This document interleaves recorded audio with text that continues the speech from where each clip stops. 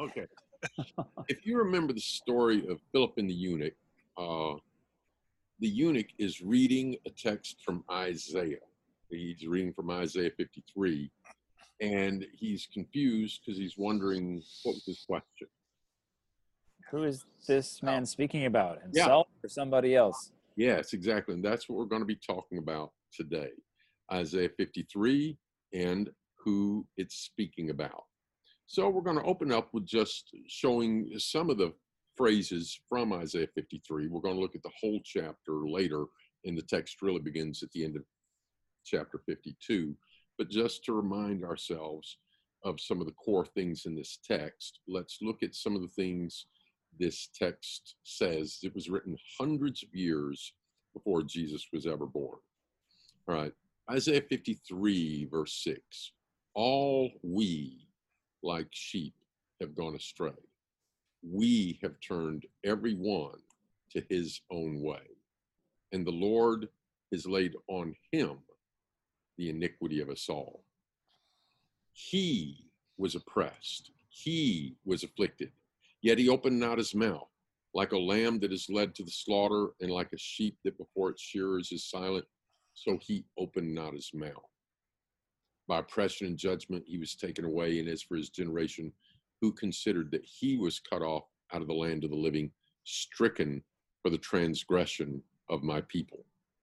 And they made his grave with the wicked and with a rich man in his death, although he had done no violence, and there was no deceit in his mouth. For the transgression of my people he was stricken. It pleased the Lord to bruise him, he put him to grief.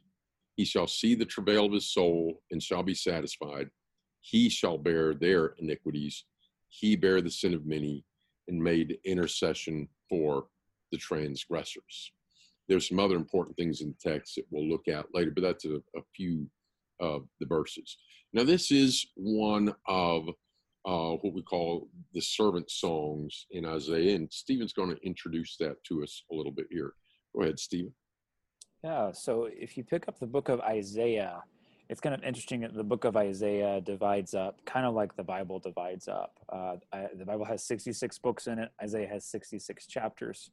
There are 39 books in the Old Testament, 27 in the New. The book of Isaiah roughly, again, this is not a dogmatic way to divide the book, but it roughly divides up into the first 39 chapters and then the last 27 chapters. Beginning in Isaiah 40, there's a shift in the tone of the book. And in Isaiah 40, through the end of the book, this is a section of where Isaiah is really looking more to the future. He's predicting the coming of the Messiah, the age to come. And there's a lot of beautiful passages that are quoted in the New Testament. Isaiah is one of the most quoted books in the New Testament. But one of the features of this latter part of Isaiah is there are these passages that have come to be called the servant songs, because Isaiah starts talking about the servant of the Lord.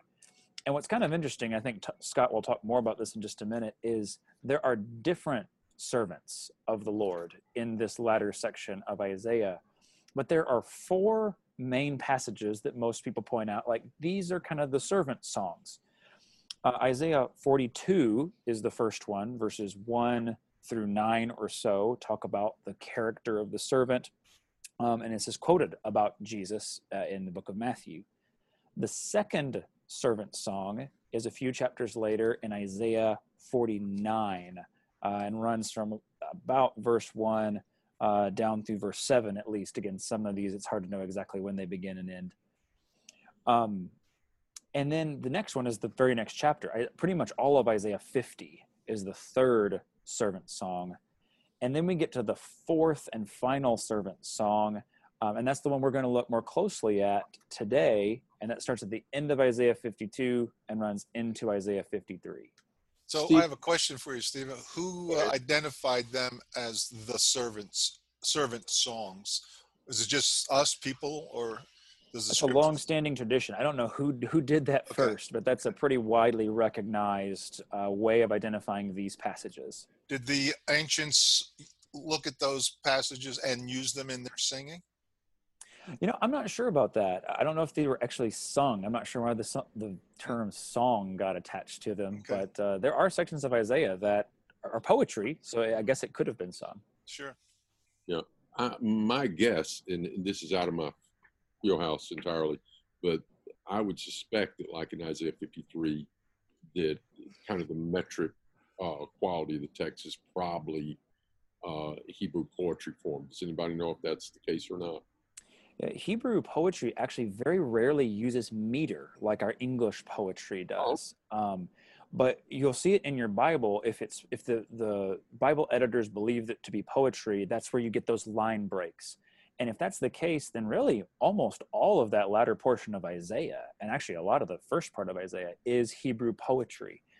And I wonder if some of that was because not everybody had their own scroll of Isaiah. And so a lot of the prophets would communicate in poetry, and that would make it easier to memorize if you were not, didn't have your own scroll of Isaiah.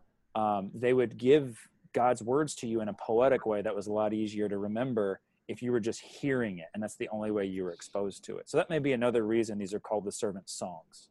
And servant songs because they refer to my servant. Now, before we go further, Stephen or anybody, could you give us one key verse or point or phrase from each of those other three? So Isaiah 42, probably the most famous verse from it, it says, Isaiah 42, verse 2, he will not cry aloud or lift up his voice or make it heard in the street. A bruised reed he will not break, and a faintly burning wick he will not quench. He will faithfully bring forth justice. But Right. that image of him not extinguishing a smoldering wick, a flame that's just about to go out, he's going to take care of that and not finish it off. Isaiah 49 is the next one, and this one's rather interesting. It talks about the servant, and it talks about him becoming a light to the Gentiles or a light to the nations. Isaiah 49 and verse 6, it says, it's too light a thing that you should be my servant to raise up the tribes of Jacob and to bring back the preserved of Israel. I will make you as a light for the nations, that my salvation may reach to the end of the earth. And that will be quoted about Jesus, but also about the apostles, actually, in the New Testament as they take the gospel into the world.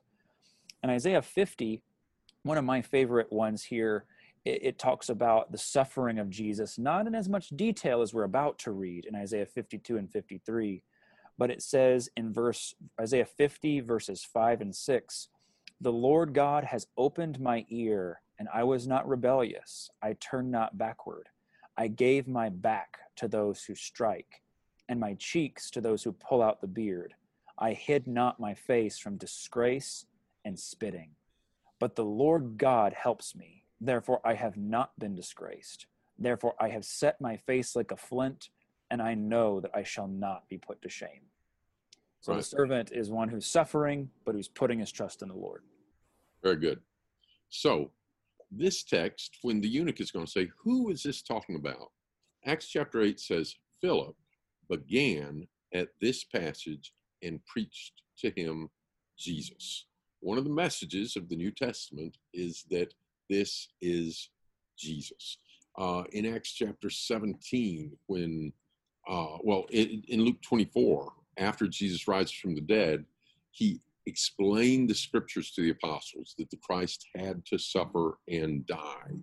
In Acts chapter 17, Paul would go into a synagogue and he would show from the scriptures, that pointed to the sufferings of Christ, etc. However, unbelievers would say this is not Jesus. And one claim is that this is the servant Israel. Israel is the servant. And so first, let's look at the support for that. So if you talk to someone and they say, no, this is not a prediction of Jesus, the servant in Isaiah is the nation of Israel. So let's see the case that can be made for that. Isaiah 41, verse 8, but you, Israel, my servant, Jacob, whom I have chosen. Isaiah 44, but now hear, O Jacob, my servant, Israel, whom I have chosen. Fear not, O Jacob, my servant. And somebody just remind us, who is Jacob? He's Israel. He's Abraham's grandson.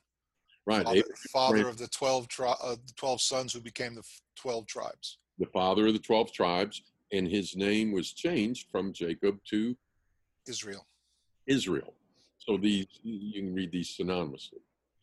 And then again in chapter 45, for the sake of my servant Jacob and Israel, my chosen. Verse 20 of chapter 48. Go out from Babylon, flee from Chaldea, declare this with a shout, proclaim it, send it to the end of the earth. The Lord has redeemed who? His servant. His servant Jacob. And then again in Isaiah 49, he said, who is the servant? Servant Israel. Yeah, so I'll make the case here and you guys respond. Right there, instead of Philip saying, oh, this is about Jesus, if he would have looked at the context, he could have seen, no, this is the nation of Israel. Response. One of the things we're going to see is actually right in the same context of Isaiah 49. Just a couple verses later, he says in verse 5, now the Lord says, he who formed me from the womb to be a servant, to bring Jacob back to him, and that Israel might be gathered to him. For I am honored in the eyes of the Lord, and my God has become my strength. We see that the servant is also distinct from Israel and has been raised up to bring salvation to Israel. Okay. So in some texts, my servant is Israel, but then in the text you cited, my servant is the one that's going to bring Israel back.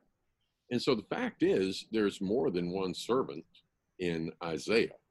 Question number one, is Israel the only my servant in Isaiah? Well, who's the servant in Isaiah 20?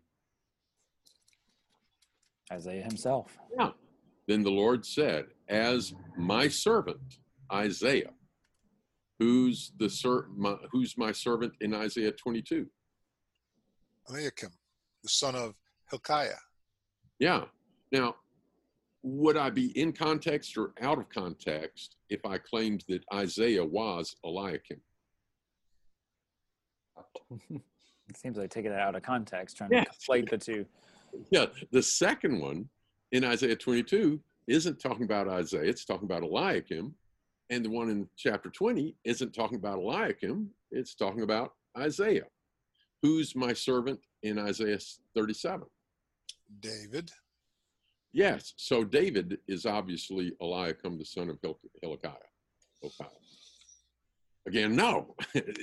We've got three different people in these verses referred to as my servant. And then in 41, my servant Jacob, etc.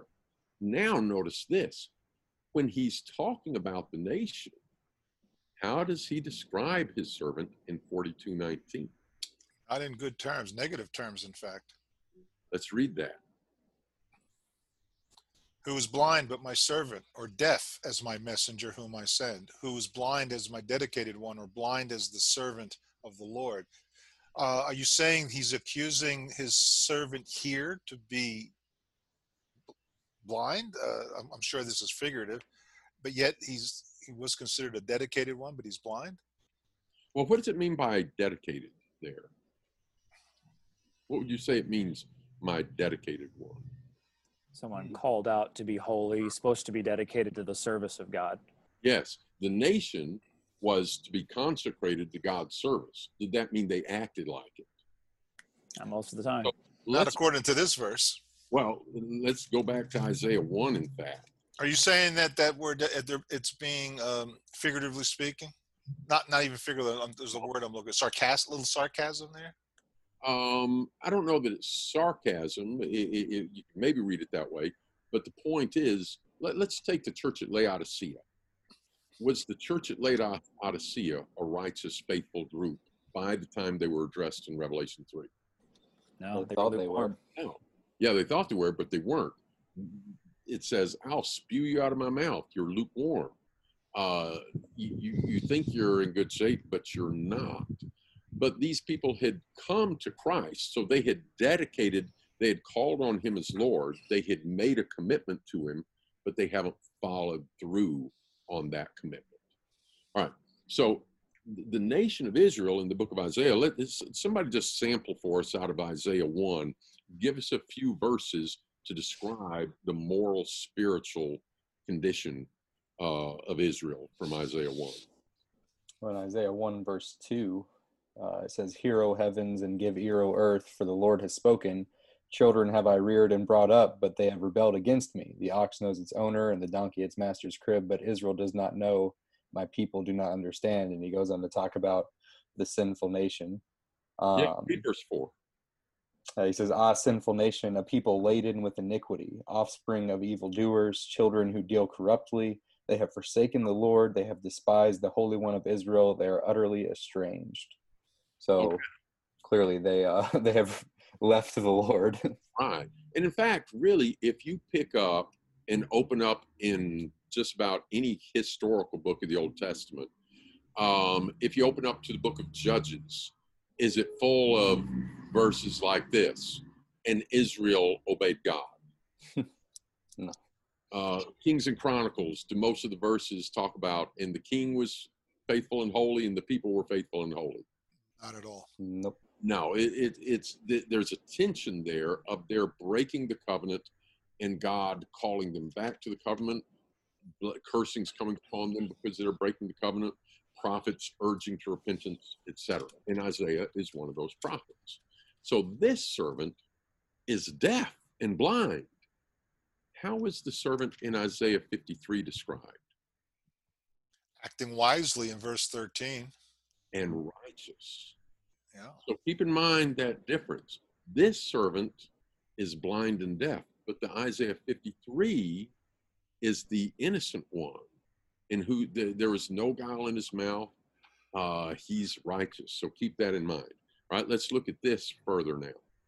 All right, here's another one where Jacob is the servant.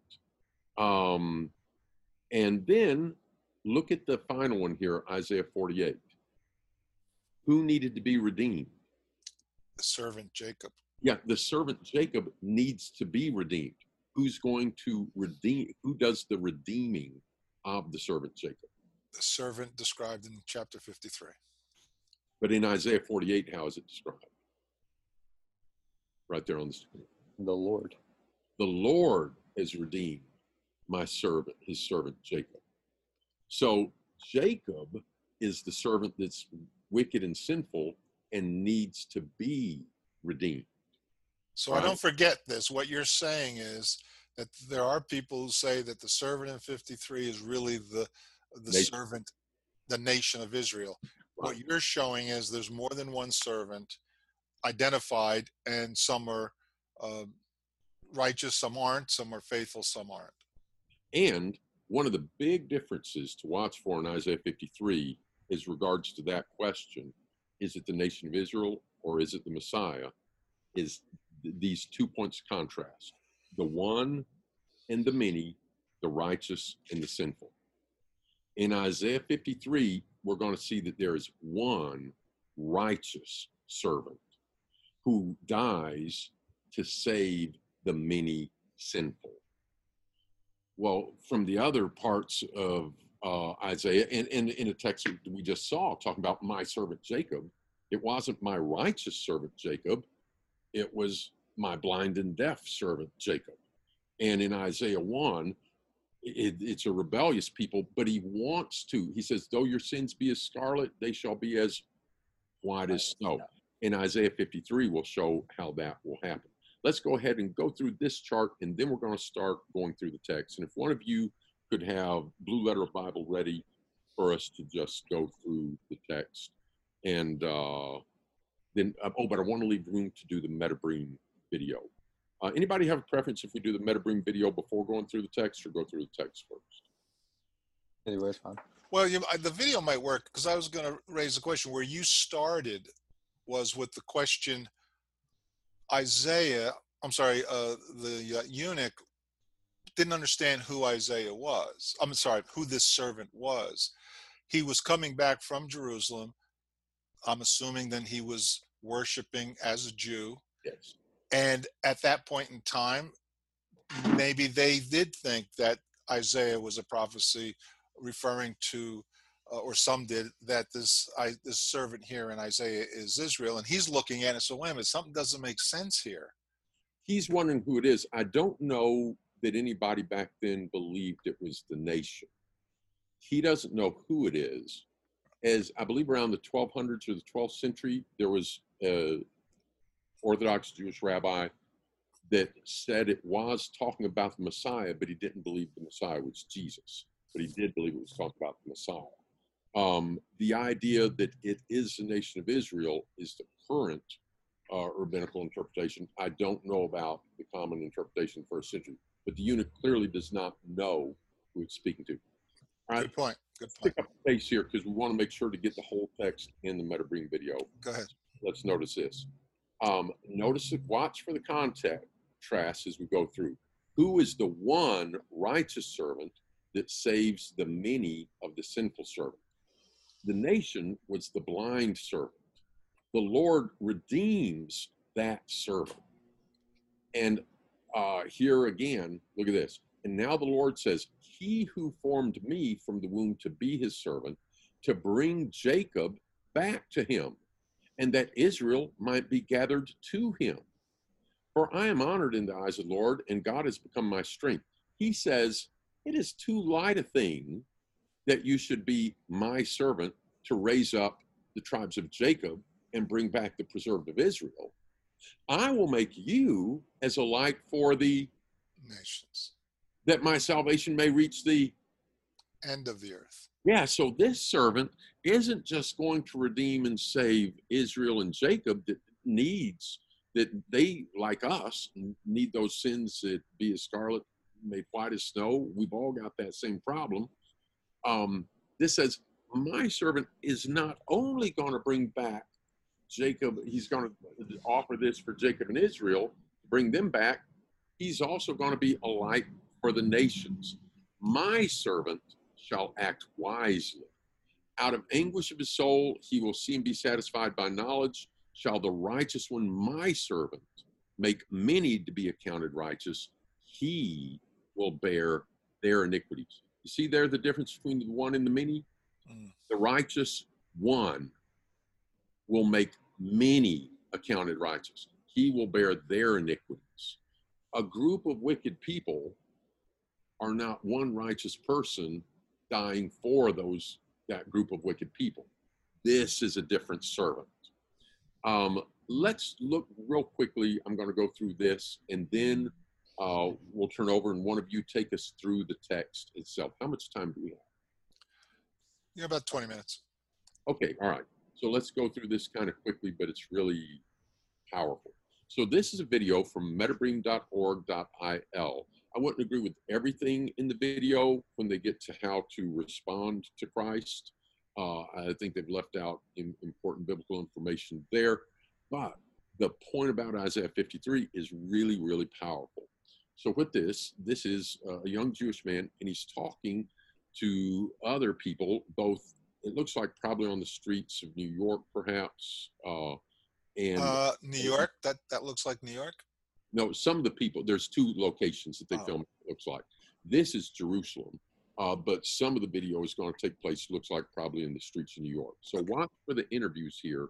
I'm going to show these screenshots from this, and if you want to see their video in full, you can find them on Facebook. You can go to YouTube if you'll Google Forbidden Chapter by Metabream, or if you just go to metabream.org.il, you can see the whole video. And again, I would not endorse everything in it, but this is really, really powerful.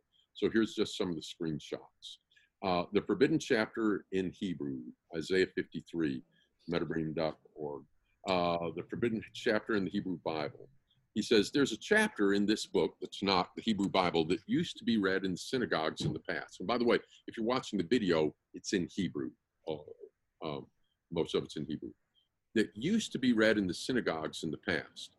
But later, the rabbis decided to take it out of the yearly reading. Now, this same interview is done with several people. So you'll see the people pop in and out because it's the same basic interview done over and over and over. Today, it's considered the Forbidden Chapter. Have you ever heard of it? And the man says, I haven't heard about it. Do you want to see what's hidden in this chapter? And she says, do you have it? And he responds, I have it here in the Tanakh, the Hebrew scriptures. And this young fellow says, I would like to know as much as possible. The chapter is Isaiah 53, the interviewer says, a very important prophecy about who the Messiah would be. So now we'll come to the fun part. We'll read some of the verses from this chapter, and then we'll see what it says. Isaiah 53:3, and the fellow reads it from the Hebrew. Somebody read Isaiah 53:3 for us, please.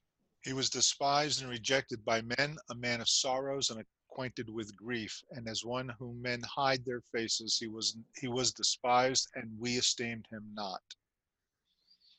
And then this fellow says, it's written that he will be a man that is despised and rejected by society. And then he continues to read, for the transgressions of my people he was stricken. They made his grave with the wicked. And then the interviewer says, what is the final result of his suffering? He died. He died. And this fellow said, so basically, they blamed him for things he didn't do, and he was punished for it. Interesting. He died, but not an honorable death. First of all, have you heard this about the Messiah, that all these things would happen to him? And the interviewers had already established it back a few hundred years ago, or Rabbi had said that it was Messianic. And this fellow says, no, he had not heard that. This fellow says, no. This lady says, not that, no. Isaiah 53:5-6, somebody read that for us, please. But he was pierced for our transgressions, he was crushed for our iniquities. Upon him was the chastisement that brought us peace, and with his wounds we are healed. All we like sheep have gone astray, we have turned every one to his own way, and the Lord has laid on him the iniquity of us all. I got it. According to the verses, he will absorb our sickness and evil, and that will heal us. He will basically be a person who is punished. He will take upon himself all of the, and this guy says, he took everything upon himself. And this lady says, all of our sins, all the evil we've done, this heavy punishment was placed upon one man? The interviewer says, so now based on those descriptions from the Tanakh, is there anyone in history that has fulfilled these things? And the lady says, no, I don't know of someone who did. Do you? This fellow says, no, not that I know of. And this fellow says, Yeshu, which would be the Hebrew language way of saying Jesus. And then he says, I think I haven't heard these things because when the conversation turns to Yeshua, there's already some kind of barrier where people don't even want to think about it. People look at him like, just like that verse said, they rejected him. And it ends with, could we have missed our own Messiah? All right, somebody pull up the text and let's start reading through from the top and just reading through the text. Maybe read a few verses and then turn over to somebody else, read a few, etc. Somebody gets one. Yeah, so I'll have it on the screen. It starts in Isaiah 52 in verse 13. So it says, behold, my servant shall act wisely. He shall be high and lifted up and shall be exalted. As many were astonished at you, his appearance was so marred beyond human semblance, and his form beyond that of children of mankind, so that he shall sprinkle many nations. Kings shall shut their mouths because of him. For that which has not been told them they see, and that which they have not heard they understand. And then into chapter 53, who has believed what he has heard from us? Just a second. Some people might be looking at this on their phone. Could you enlarge that for us, Jonathan? Yeah. Stretch it out a bit. And then if somebody can pick up and read through verse 3, please. Who has believed what he has heard from us, and to whom has the arm of the Lord been revealed? For he grew up before him like a young plant, and like a root out of dry ground. He had no form or majesty that we should look at him, and no beauty that we should desire him. He was despised and rejected by men, a man of sorrows and acquainted with grief. and as one from whom men hide their faces. He was despised, and we esteemed him not. All right. Let's have a little bit of comment now, keeping an eye on the clock. How do verses 2 and 3 tie into the life of Jesus? Well, he was born as a carpenter's son. He was of the city of Nazareth, which was a despised city. In fact, in the Gospel of John, whenever John the Baptist identifies him as the Lamb of God, and people are starting to follow Jesus, one of the people that's going to be following him eventually, Nathaniel, is told that they've found the Messiah, and he's from Nazareth, and he says, "What good can come out of Nazareth?" Yeah. So there's just kind of a general stigma about where he came from. But Yeah. So if you see a little plant coming up just out of a dry ground, how much are you expecting to come from that? Not much, not Yeah, too much. you're not expecting a whole lot from that. But that's what's incredible, though, because not only is he's distinct, he's the arm of the Lord as well as being a human that's coming out of a little tender shoot. Verse 1 says he's the arm of the Lord, and the term "arm of the Lord" is a powerful term, because that's how, if I recall right, I think it's about when he took the Jews out of Egypt and saved them. It was his powerful arm that he did it with. All right. And yet, how do people react to him in verse 3? Reject them. They reject him. They don't. Not despised and rejected. Yeah. All right. So somebody read for us, please, verse 4 through 6. Surely he has borne our griefs and carried our sorrows, yet we esteemed him stricken, smitten by God, and afflicted. But he was pierced for our transgressions, he was crushed for our iniquities. Upon him was the chastisement that brought us peace, and with his wounds we are healed. All we like sheep have gone astray. We have turned every one to his own way, and the Lord has laid on him the iniquity of us all. Okay, so there in verse 4, how did people act while Jesus was on the cross? haunted him, saying that for so long he's claimed that he was the Son of God, that he had this power, and if God delights in him, let him save him. Yeah. And were these just they are being cruel, but do they think they're being cruel to an innocent person? No, they think that he's a blasphemer. Yeah. And so they think he what? He deserves Smitten by death. God. Yeah, he deserves this. He deserves this. And yet watch the transference. He was pierced. Why? For our sins, our transgressions, He was crushed. Why? our iniquities. When I'm teaching one-on-one, one of the most powerful things to do is to substitute my name in there and Jesus's name in there, to just think about the meaning of it. Jesus was pierced for Scott's transgressions. Jesus was crushed for Scott's iniquities. Upon Jesus was the chastisement that brought Scott peace.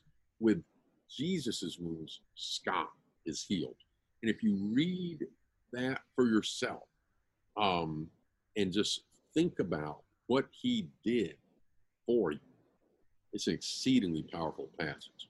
All we like sheep have gone astray. The same point is made in Romans 3:23 with what words? All have sinned. Yeah, all have sinned. We have turned everyone to his own way, because that's what sin is. It's doing things our way instead of God's way.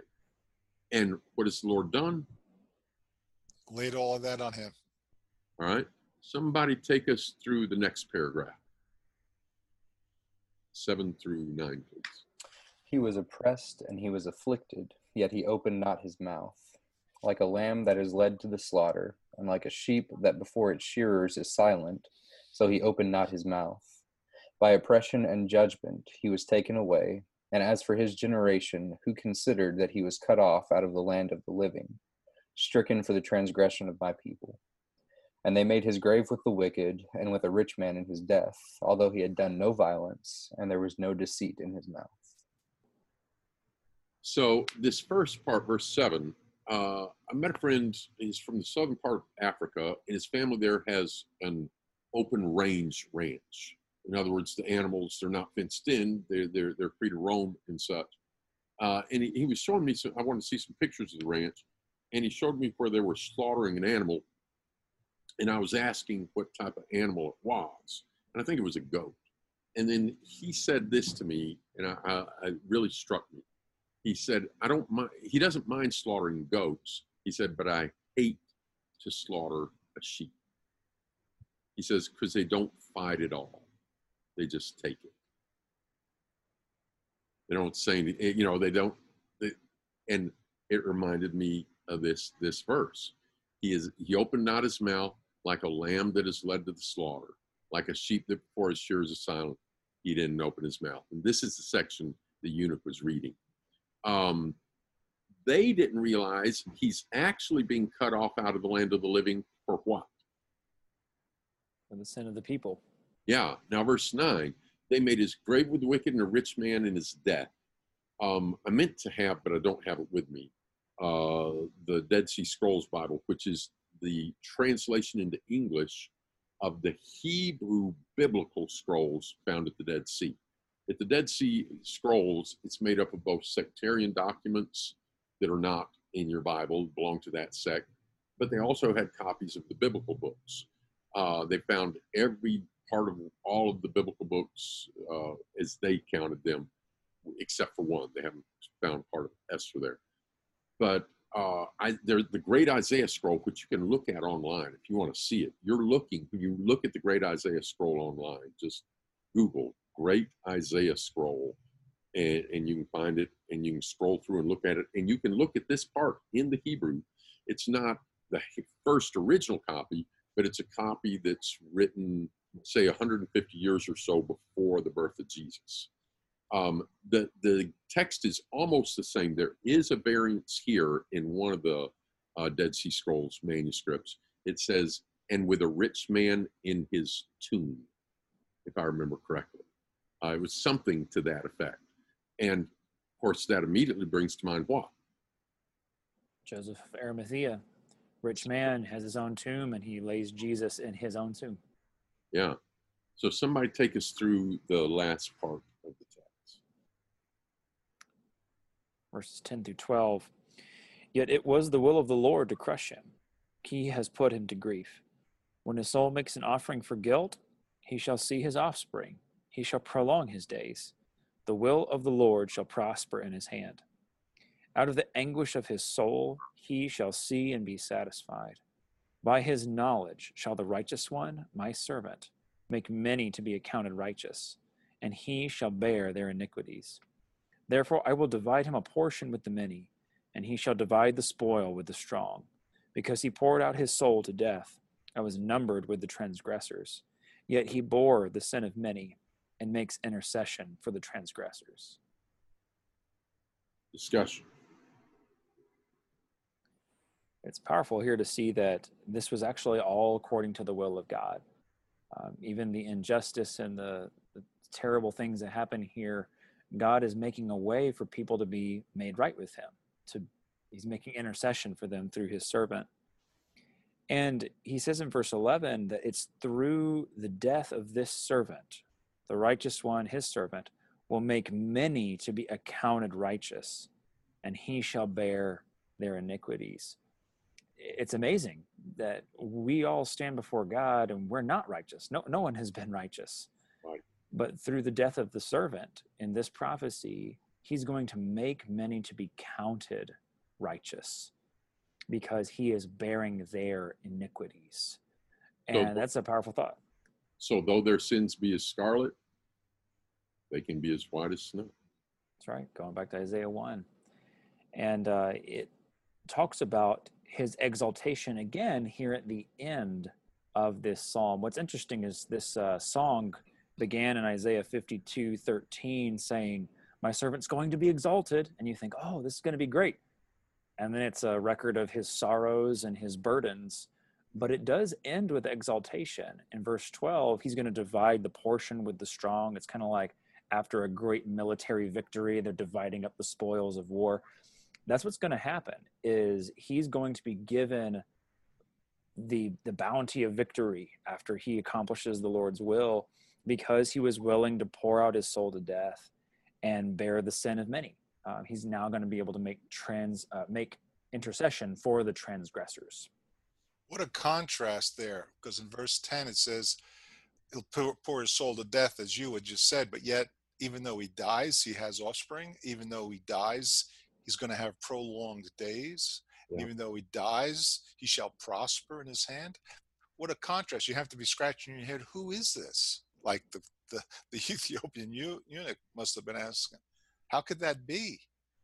Well, without us knowing Jesus Christ fulfilled this prophecy, we'd still be sitting. How could that be? Sitting here saying that. There's a verse in the New Testament that says that the prophecy of the Old Testament is like a light shining dimly until you get to the brighter light. Jonathan, any comments? Yeah, I think about this, and the text in the New Testament that always comes to my mind in reading Isaiah 53 is like over and over, especially in watching that video, like when we were seeing the clips from the video of the different interviews, the light bulb starts to click, where it's like there's somebody that was mistreated terribly to the point where they were killed because of things that someone else did that were evil. And you get to Romans chapter 5 when Paul is kind of discussing how all of this happens and how it relates to people, because in the book of Romans, he kind of sets up in the first few chapters that everyone is in the position of a sinner, they're transgressors, they deserve the wrath of God. And then he gets to Romans chapter 5 and he says, this is how you know that God loves you. And I'm paraphrasing, but he says, by this we know the love of God, that he gave his only son while we were still enemies. Christ died for us. And that's how God's love is manifested. So it's like, you read through this and you're like, that's not fair. That somebody would, that would happen to someone. Like if someone did something wrong, they deserve to be punished, not some random person that hasn't done anything wrong. But then you realize I'm the one that did something wrong. And Jesus was the one that was punished for the thing that I did wrong. And then it becomes really, really personal at that point. It's just really powerful. And just there's just so much love behind what God did in doing that. And he went to Jerusalem knowing that was going to happen. And then that verse again, that all we like sheep have gone astray, and the Lord laid on him the iniquity of us all. Let's close with a reading from Isaiah 8. And then, Jonathan, you'll just do our usual closeout here. So in Acts chapter 8, an angel of the Lord had told Philip, rise, go down to the south toward the road that goes from Jerusalem to Gaza. He went down, verse 27, and there's an Ethiopian, a eunuch. He's a court official of Candace, queen of the Ethiopians, in charge of all her treasure. He's an important man. He'd come to Jerusalem with worship. He's returning, sitting in the chariot, and he's reading the prophet Isaiah. The Spirit said to Philip, go over and join the chariot. Philip ran to him and heard him reading Isaiah and said, do you understand what you're reading? He said, how can I unless someone guides me? He invited Philip up to come and sit with him. Now, the passage of scripture he was reading was this. Like a sheep, he was led to the slaughter. Like a lamb before its shearers is silent, so he opens not his mouth. In his humiliation, justice was denied him. Who can describe his generation? For his life is taken away from the earth. And the eunuch said to Philip, about whom, I ask you, does the prophet say this? About himself or someone else? Then Philip opened his mouth, and beginning with this scripture, he told him the good news about Jesus. And as they were going along the road, they came to some water, and the eunuch said, see, here is water. What prevents me from being baptized? Verse 38, he commanded the chariot to stop. They both went down into the water, Philip and the eunuch, and he baptized them. And that was the biblical response to learning about this. They came up out of the water. The Spirit of the Lord carried away Philip. The eunuch saw him no more and went on his way rejoicing. Thank you, everybody. Thank you guys for your discussion through all of that. Isaiah 53 is just a really, really powerful chapter. And it's really, you see it really hyper-focused in Isaiah 53, but it's the story of the Bible, like all of the Bible, leading up to how is God going to redeem his people back to himself, and this is the answer. So thank you guys for your discussion. through that. To our viewers, if you're watching live, thank you guys for your comments, for your patience in going through that with us. And if you're picking us up on the podcast later, thank you for your download and listening in. If any of y'all have any questions or anything that you want to discuss further about this or any other Bible topic, you can submit those at BibleQuest.org, and we would be happy to do that on one of our shows upcoming. But that's all that we have for today, and we will see you all, Lord willing, next Tuesday.